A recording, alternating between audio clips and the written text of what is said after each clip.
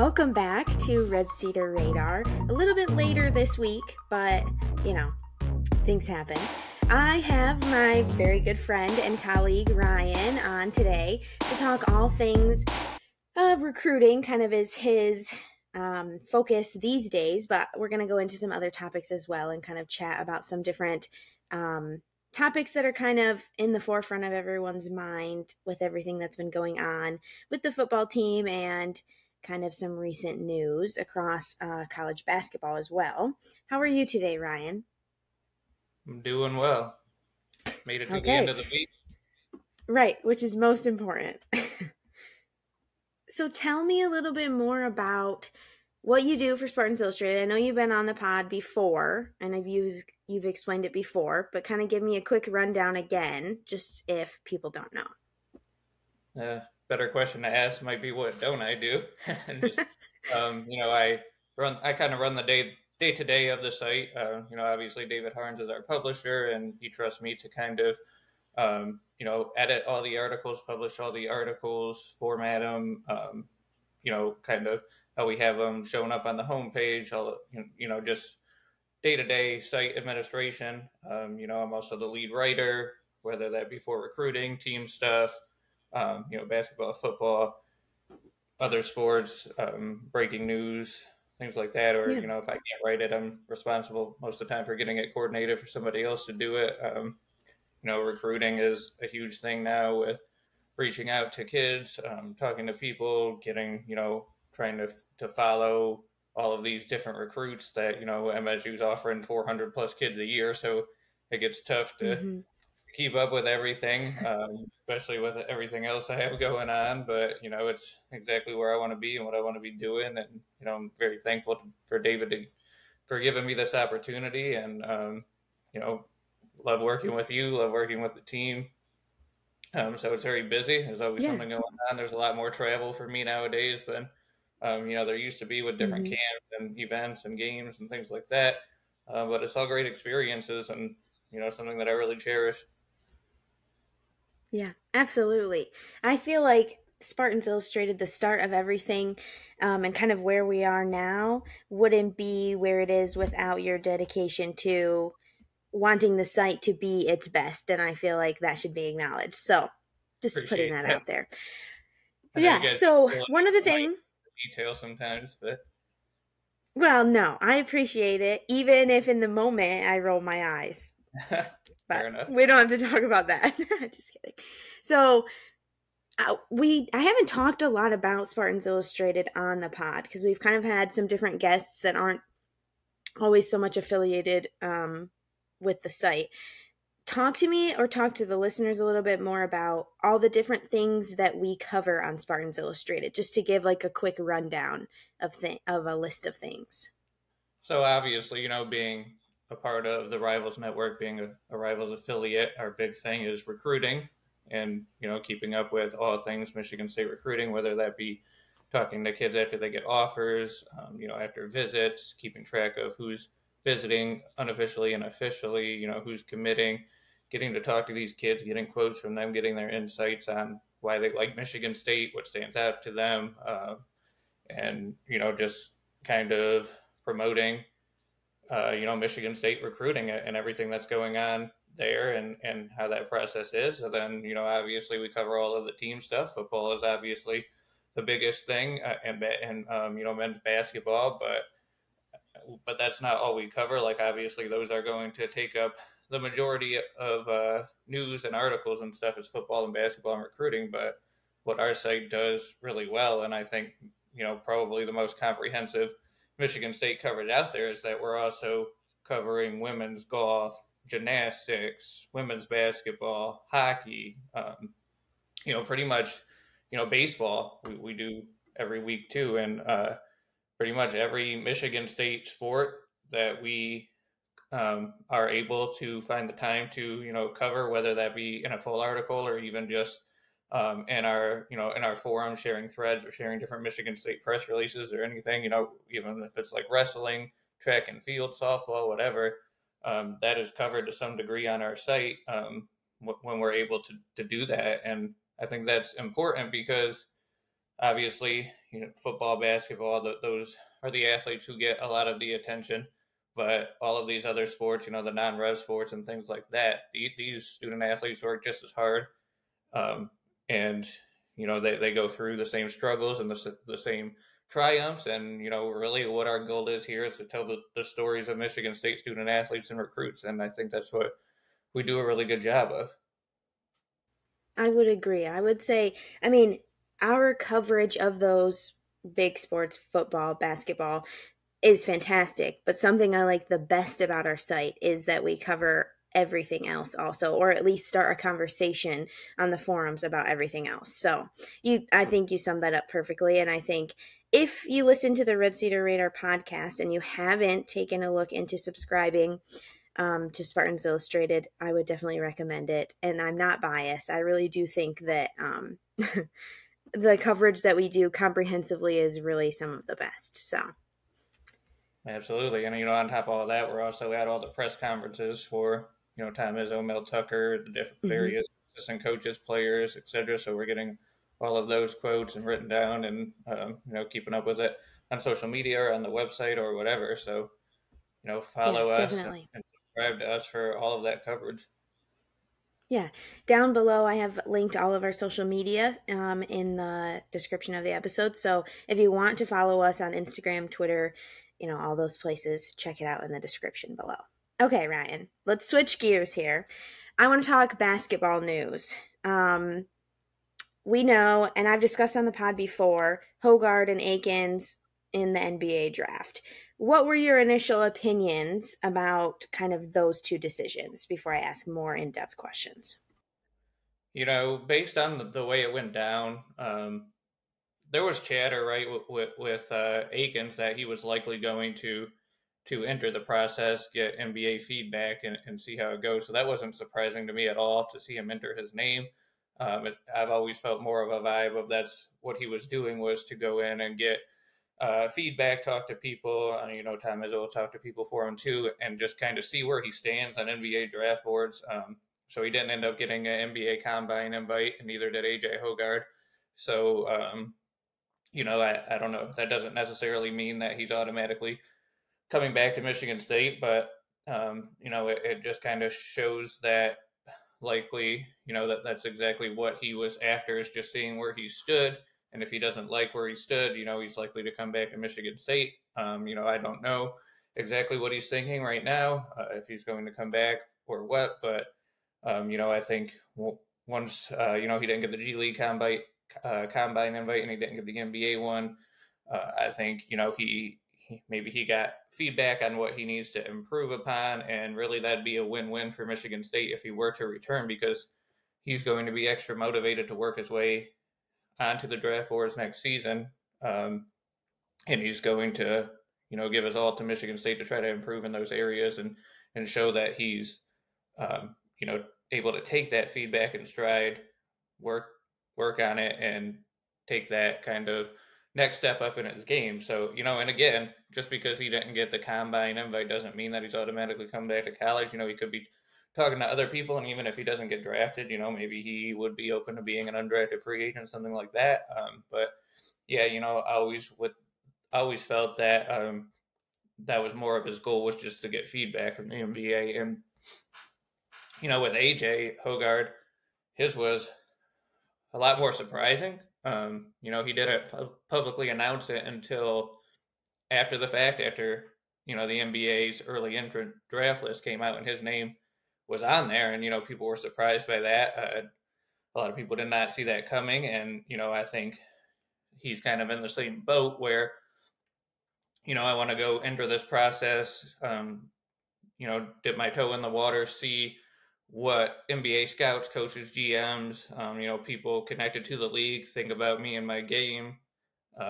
Take that feedback, come back to East Lansing maybe, and work on improving that. And again, who knows what he's actually thinking? Who knows if he's actually going to return?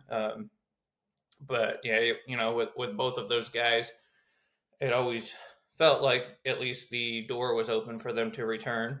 And and if they both return, that Michigan State team next year, 23, 24 is going to be absolutely loaded, and expectations are going to be sky high. So we'll see what they end up doing. And like I said, I always looked at it as kind of a win-win for Michigan State because, and for the players themselves, because from MSU side of things, you're either getting another player in the NBA, or they're getting all this feedback, like I said, and they're able to use that to their advantage for your team at the college level next year. And then, for the players themselves, they're either NBA players or they know exactly what they need to improve on. So for me, I think it always makes sense for players of their caliber to go and test the process at least and see what, that they're see what kind of feedback they get, and then take that and get better. Yeah, I would agree.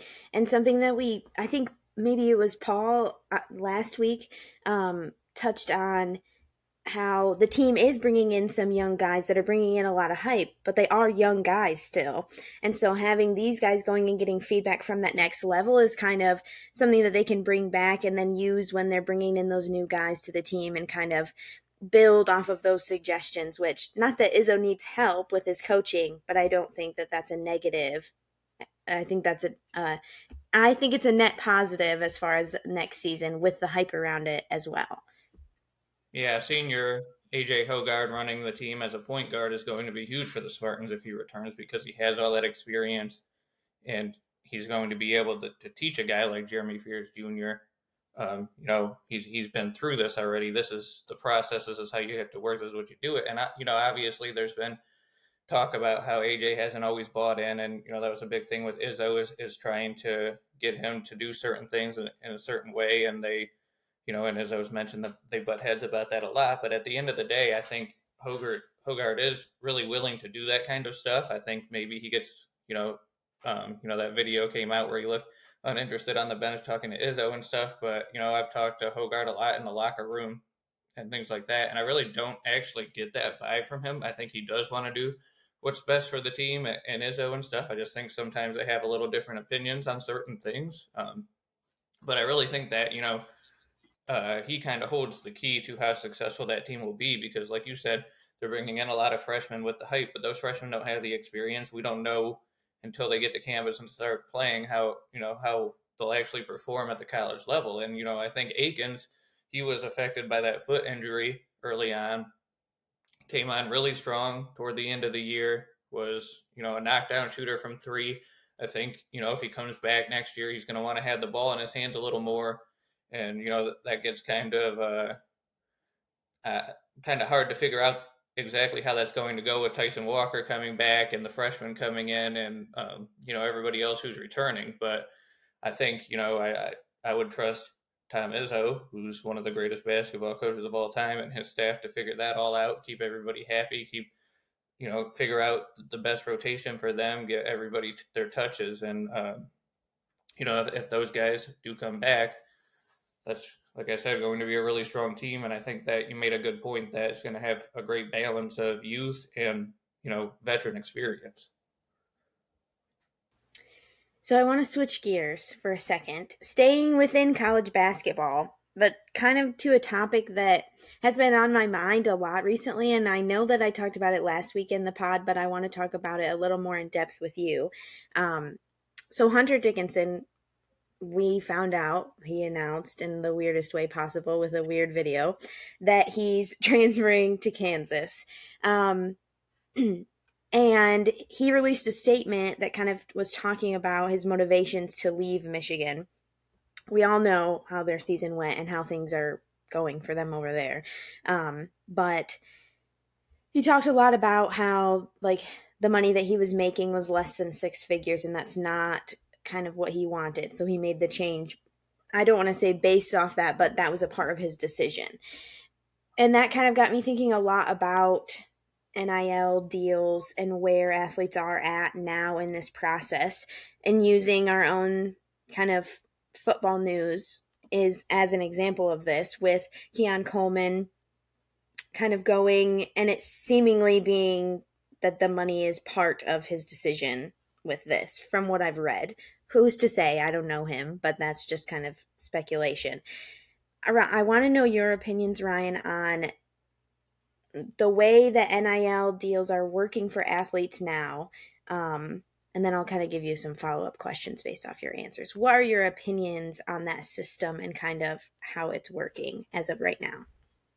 Well, I mean, it's interesting, right? I fully support that players should be able to make money off their name, image, and likeness, but it's kind of taken on this life of its own, right? Because there's no real guardrails as to NIL rules. When this stuff first came out, it was supposed to be, you can't use NIL money to buy players or recruits, transfer players to come to your team.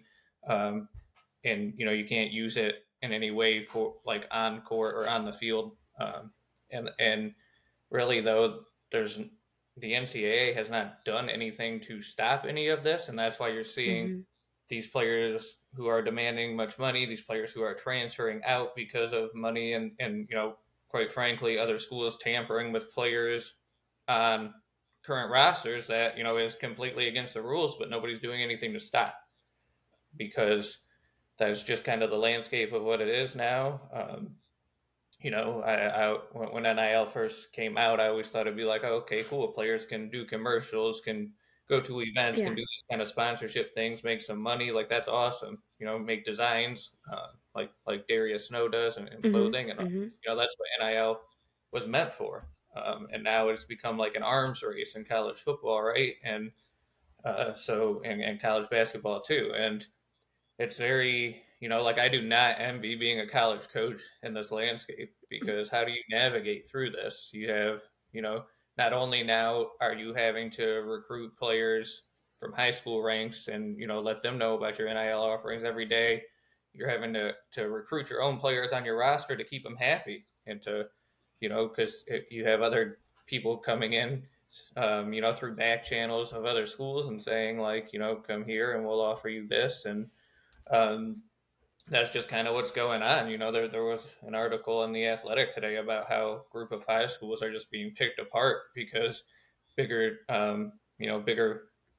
Power Five teams are picking apart these group of five teams rosters and offering them money and reaching out to them and poaching them basically, and that's very there's already like a huge competitive disadvantage for these group of five schools, right? So, when you're taking their best players too, what are they supposed to do? And it's a lot of, like I said, like, how do you navigate through this as a coach, as an athletic department? How do you keep everybody happy at once, especially, on a football team where you have 85 scholarship players and not everybody's getting playing time too, but even your star players like Keon Coleman, are transferring out too, and whether that be for money or draft stock or whatever his reason may be, there's always now this threat of that happening, and I know that people kind of get mad at Tom Izzo's approach to the transfer portal and his thoughts on it. But the one thing that I think he's right about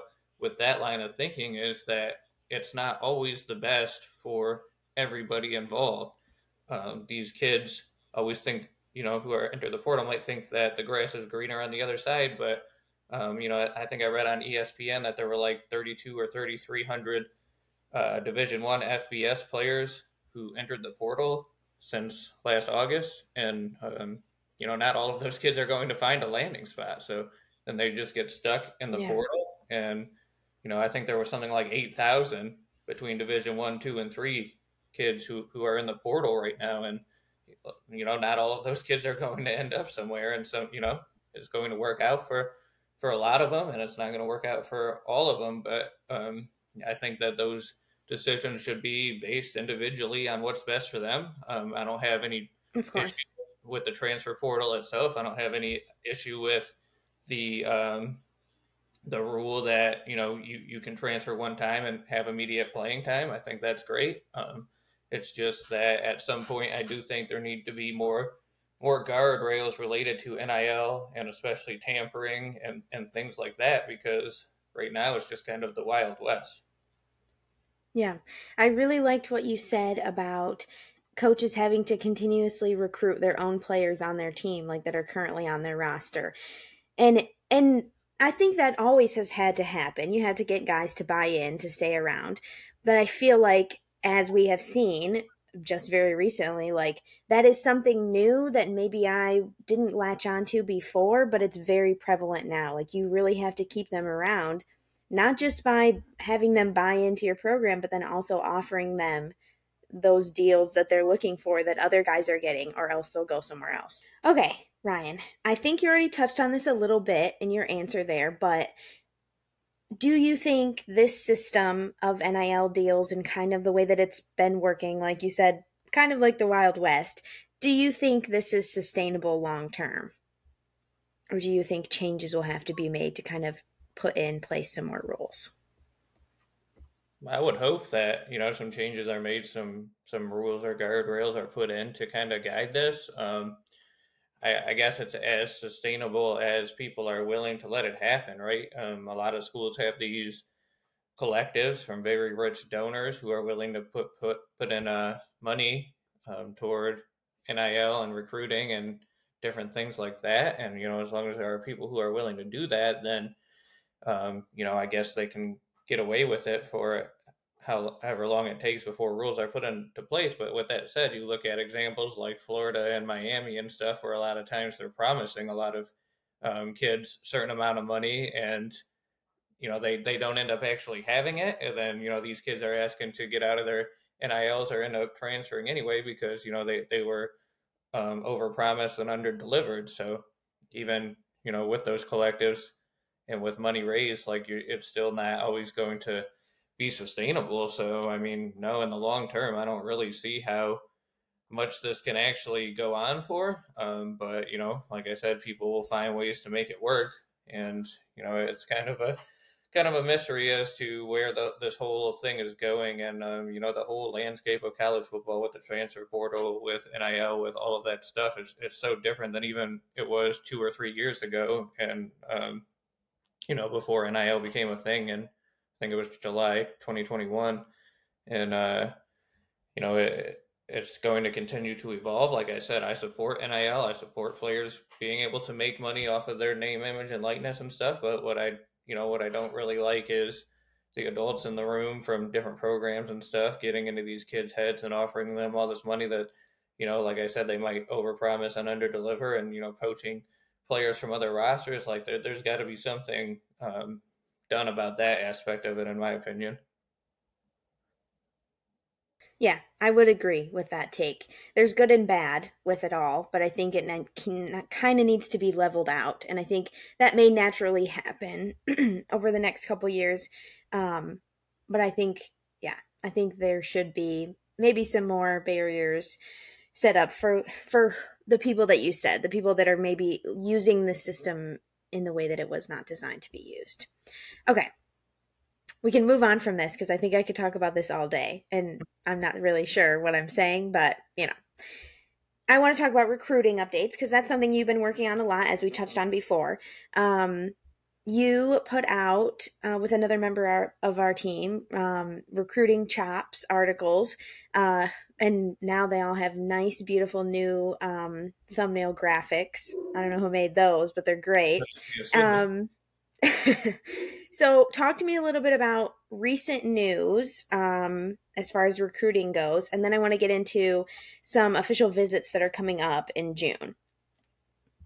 Yeah, I mean, the official visits are the biggest thing coming up. Right now, the coaches are on the road for evaluation periods, which means they're traveling through the country pretty much. All of the assistant coaches are spread out across the country, going to different high schools and talking to these kids' coaches. They're able to watch them work out and evaluate their tape and their their workouts. Quarterbacks will throw stuff like that.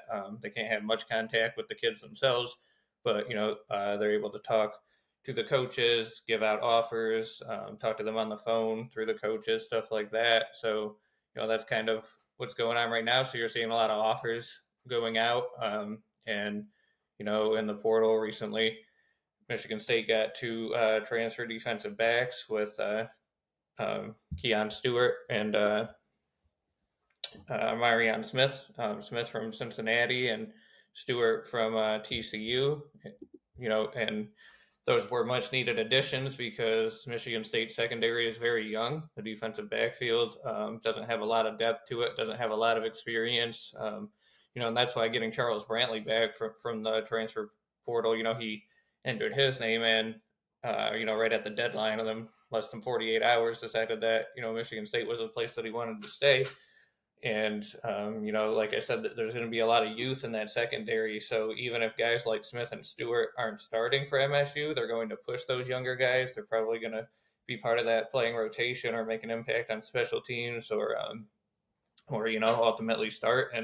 But either way, it's a good scenario for Michigan State, right? Because you either got these two guys with some experience coming in who are going to play a lot of reps, or you have these younger guys who are beating them out in practice and looking better, and that and they can develop nicely. And I expect all those guys to kind of be in the mix there. I talked to Stewart after he was after he committed to MSU last weekend, and he said that Michigan State didn't they didn't sugarcoat anything for him. They were straight up like, you have an opportunity to come in and play here, but you have to earn that playing time yourself. Nothing's guaranteed, nothing's promised. And he really connected with the staff. He took a visit here, right? I think he announced his commitment on Saturday, and he right before that, he was on Michigan State's campus on Friday, and I think left early Saturday. He has 2 years of eligibility left. And Smith was a guy at Cincinnati who was getting some playing time more toward the end of his time there. And, he's another guy who can come in and provide some experience. So I think those are two kind of key guys to add. And like I said, at the very least, they're coming in to provide depth and competition. And at the very best, they're coming in to add, to be a starter, to make an impact on the defense. And, obviously a lot has been said about Michigan State's passing defense over the past couple of years. It struggled. And so adding those kind of guys into the mix is only going to help things there. And there were some losses for veteran guys in the defensive backfield with Xavier Henderson, Amir Speed, Ronald Williams. Those kind of guys. You got other guys returning with experience, and like I said, you got guys like Malik Spencer and Jaden Mangum and stuff who got some playing time as true freshmen. And we heard a lot of good things about this spring. They could end up being the starting safety duo back there, and other young guys like Dylan Tatum and Caleb Coley and players like that. So you mix those younger guys in with the two transfers, with returning guys like Brantley, like Angelo Gross, like Chester Kimbrough, who have some experience. And, overall, it's a very interesting mix. We'll see if MSU is able to improve there, or if they, are still going to struggle on that aspect. And, I know like another thing Stewart told me after he committed was he just felt a lot of love from the staff, and he felt a connection to Michigan State. He's a Houston, Texas kid, I believe. So he, is kind of looking for another home away from home. And he was playing behind some like All-American, All-Conference type players at TCU, and probably learned a lot from those guys. So I think he can come in and provide a lot of experience and knowledge to those younger guys. Yeah, definitely. I didn't put this question on our little sheet here beforehand, but I'm going to put you on the spot. I apologize. What is your realistic opinion right now about how football season will go?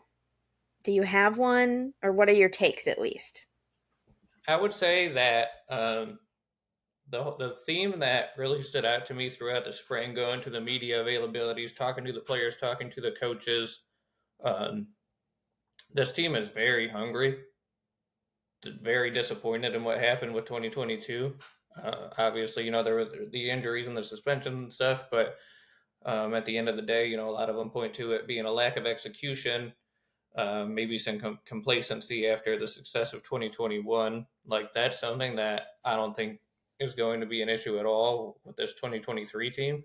Those guys are very motivated, and especially too when you saw Keon Coleman and Peyton Thorne enter the portal, a lot of the players and later were very vocal on social media saying like, I think Noah Kim said you're in good hands, Spartan Nation, and several other players were kind of hyping him up and hyping Caton Hauser up and hyping their team up overall. And, they have this big chip on their shoulder. And it kind of reminds me a lot of that team going into the 2021 season, that had very low expectations and then ended up having a really successful season. I think the depth has improved top to bottom. The starting positions, I don't know, how many of those have been upgraded with Coleman likely out. Wide receiver now becomes a question mark, but there's still a talented mix there. With Thorne out of the competition at quarterback, we don't know much about how Kim or Hauser are going to actually perform. And obviously, the play of the quarterback is what ultimately drives a lot of these success. And then, of course, the defense, which has really struggled, as I mentioned, over the past 2 years, they need to take some noticeable steps too. The offensive line, I think, will be much improved. They added Keyshawn Blackstock from the junior college rankings and a couple of true freshmen who aren't likely to play this year. But overall, they also bring back, I think, 5 guys who started at least 2 games last year. And then the younger guys behind them who were on the team last year playing on the scout team and practicing, they're all more experienced. I know that Coach Cap feels a lot better about the offensive line this year. They talked about it during a spring media availability session about, last year during the spring, they had like 7 offensive linemen available because of all the injuries and stuff. 2 of those were converted defensive linemen just to have bodies. And, he said like something like this year is a breath of fresh air. It wasn't during the spring because they had like 2 or 3 different units that they were able to get, all these different 5-man groups in, keep everybody healthy, fresh. Everybody's getting more reps. Everybody's getting more experience.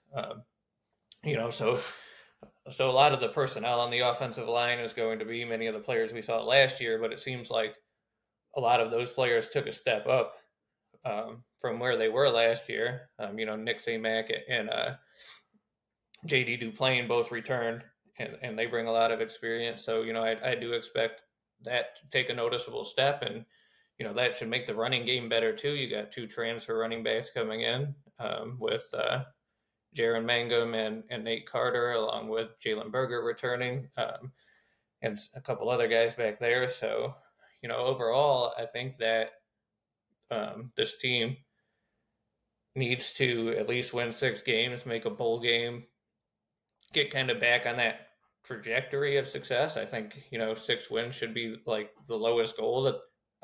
But I know within the program they have a lot higher expectations than that. And like I said, they have a chip on their shoulder. They're ready to prove people wrong. Nobody's talking about them. Nobody thinks that they're going to do well. But that is not the feeling within the building. And I think that there might be some teams that they're going to shock and upset. But I also, I don't think this is going to be a 2021 type team that goes 11-2 and wins a New Year's Six bowl. I think it's going to be somewhere in between the 2021 and 2022 teams. But a team that'll make a bowl game, that'll win its fair share of games, upset some people.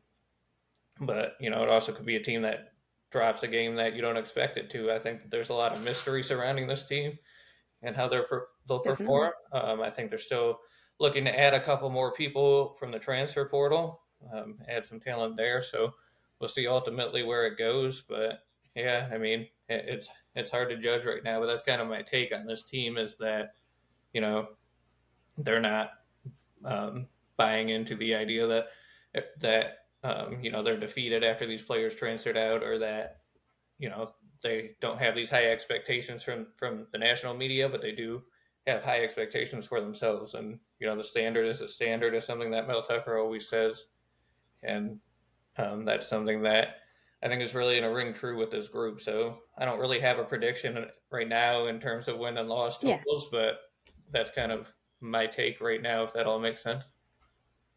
Yeah, definitely.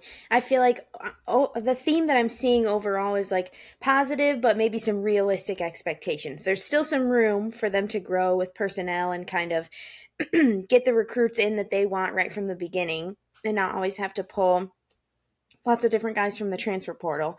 But I feel like what I've read and what you guys have all said from being at the spring game with Paul and Brendan last week, talking through that, and then now you being at the different media availabilities and stuff, there's definitely an air of positivity, and that the guys realize that it's necessary that they have to perform better than last year. And I think they have kind of taken that in stride. So I'm excited about football season. I wasn't sure how I was going to feel after the end of last football season, but I feel like they have made necessary strides and they're coming out with things that just give me a positive outlook of like, although this may be still a rebuild time, I think it's going to be more enjoyable than last season. So I agree with your takes. Yeah, I think that all the players, all the coaches, everybody involved, they're ready to put the work in.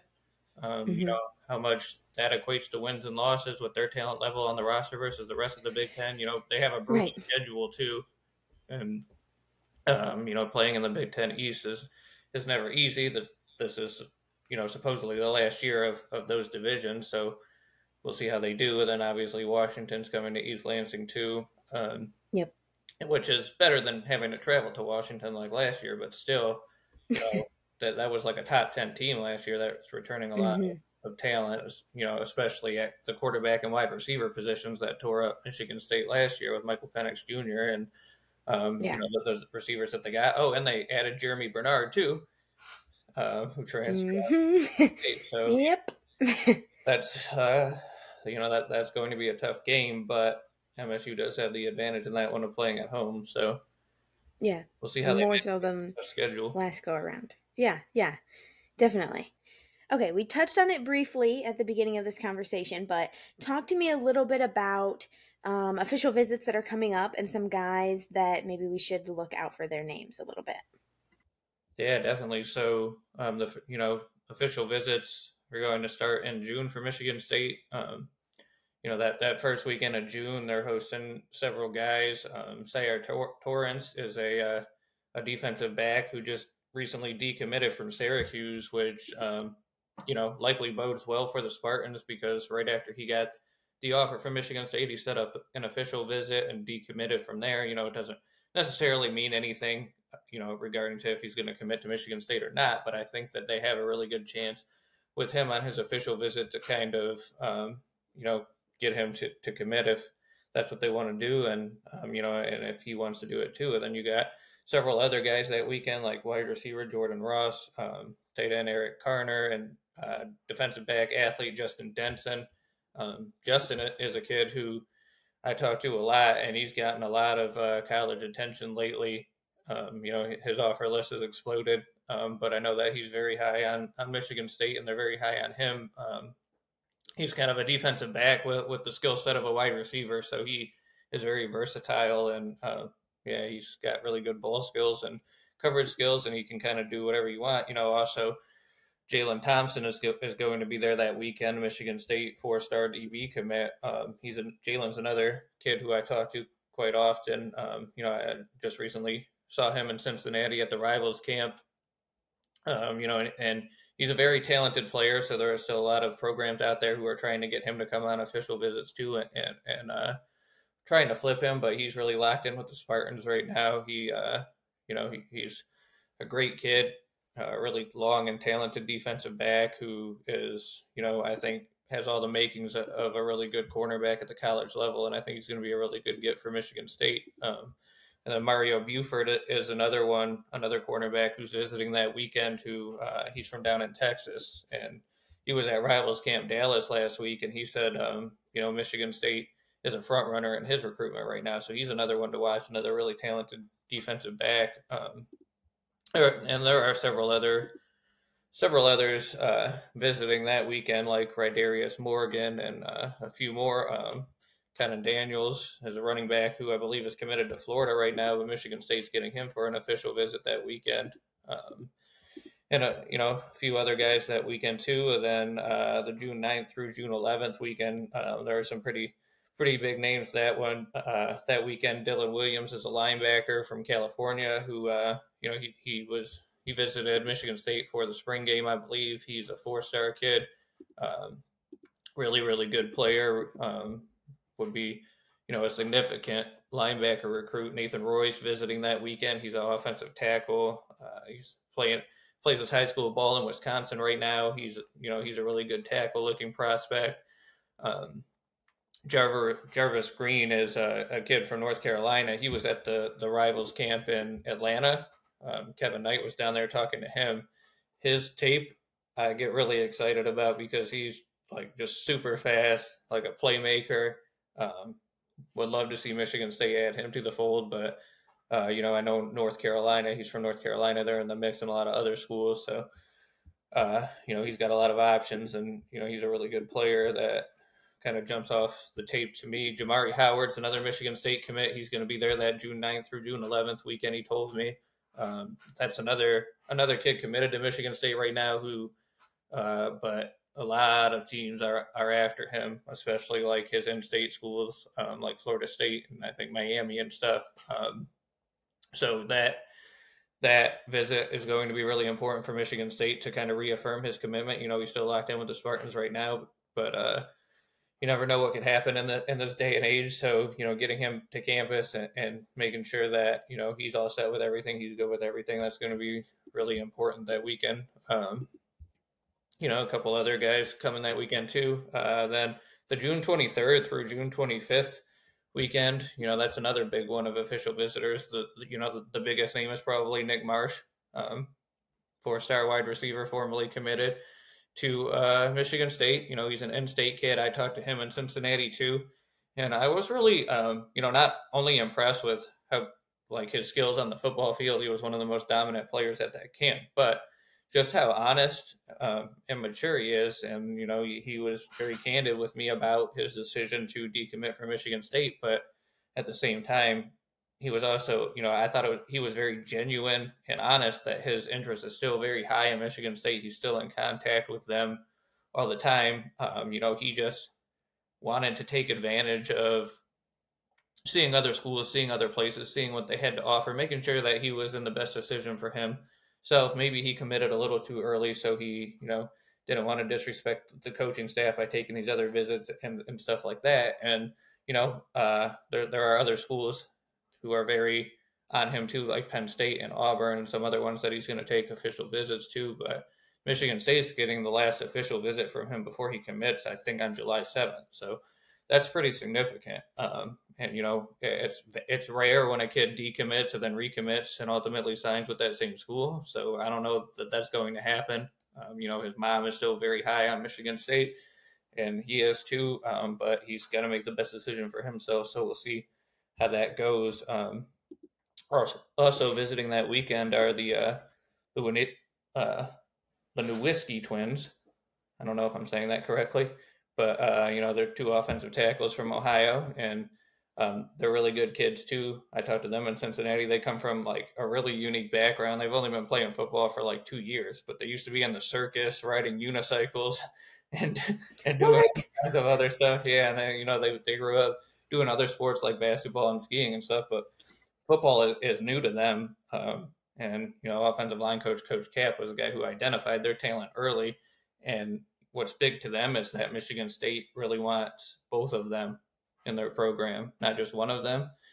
And that's key to them. Those are two players who have potential off the charts because, like I said, they're still very new to football. And also that weekend you got wide receiver Traymar Harris, running backs Jason Brown and Anthony Carey, safety Jason Cross. So pretty much every single one of those weekends, there's a lot of talent that Michigan State wants to add to the roster.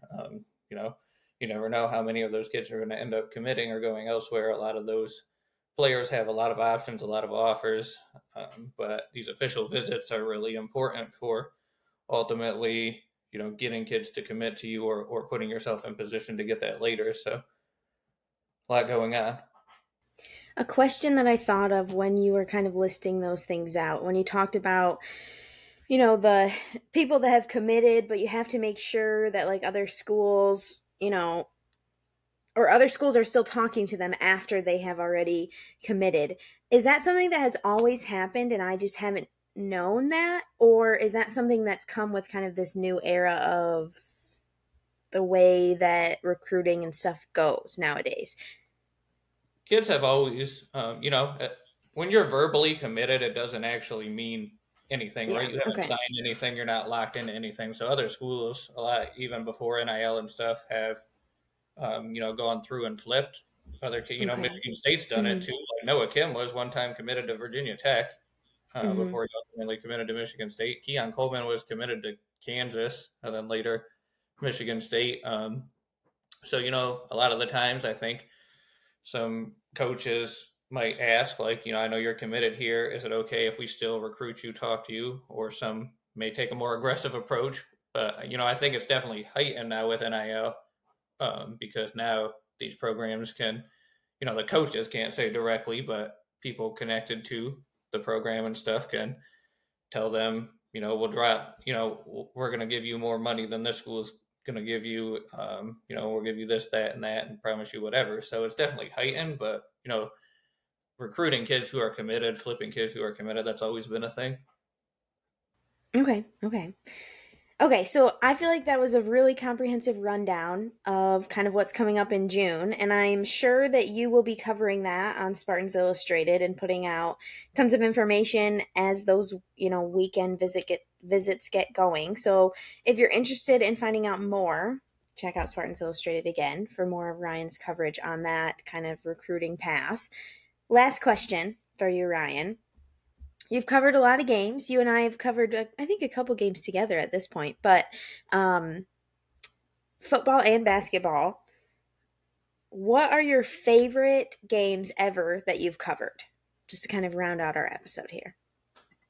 For football, I'd say it was the first game of the 2021 season at Northwestern, the Kenneth Walker game. Going into that year, as we talked about earlier, Michigan State was coming off of a 2020 season where they won like two games. It was a shortened season, um, but they were like 2-5 or whatever. So going into 2021, expectations were pretty low. At the time, it was still pre COVID protocols, so there wasn't a lot of access to um, to practices and stuff like that. There was some, but and there was chatter that Kenneth Walker was a good player, and that he was going to be the starter and whatever. But the very first play of that game, he took the ball 75 yards for a touchdown, and then he just dominated the rest of the game. He scored like 4 touchdowns or whatever it was, and that was just so incredible to watch because it was just the very beginning chapter of what was to come that season for Kenneth Walker, um, and that was also the first road game that I had ever covered, I believe, in a different state.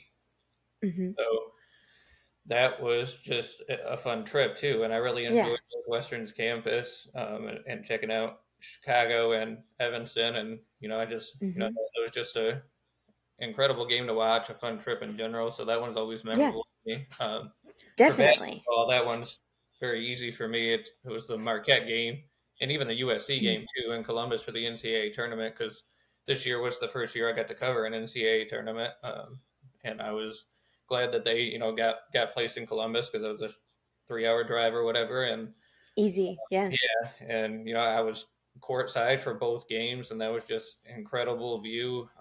The energy in that building, the energy from Michigan State's bench, being that close to their bench and hearing the different calls coming from the coaching staff and how things are communicated and things like that was just like a very eye-opening experience to how what actually happens during these games because a lot of the times during the regular season we're up on that platform Yeah. not as close to the action, not as close to the coaching staff or the bench, just to see how those players interacted with each other, the energy that they brought, the energy that the fans brought, um, and advancing through, to the Sweet 16, winning both of those games against, two very good teams, especially a Marquette team that was, the Big East champion and whatever. And Mm-hmm.